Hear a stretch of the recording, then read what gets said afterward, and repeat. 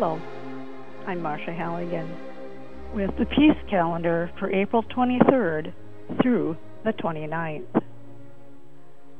This week encompasses Arbor Day and the International Workers' Memorial Day. Well, our trees survived the weight of the snow during the blizzard. One branch outside the kitchen bent down to the ground due to the weight of the snow. The wind removed some snow, and the warmer temperatures melted part of the weighty snow.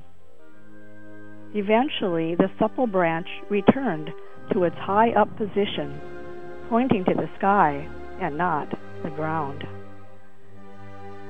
In our lives, we need to bend to challenges and find a way to rise above them. The snow and rain ended the fire danger in our area. Our trees no longer face that danger.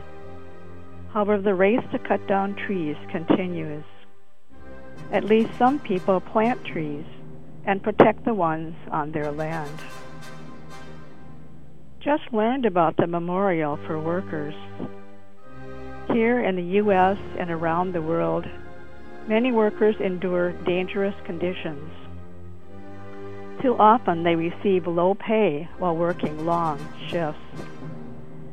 Paid days for being sick or helping a family member occur rarely.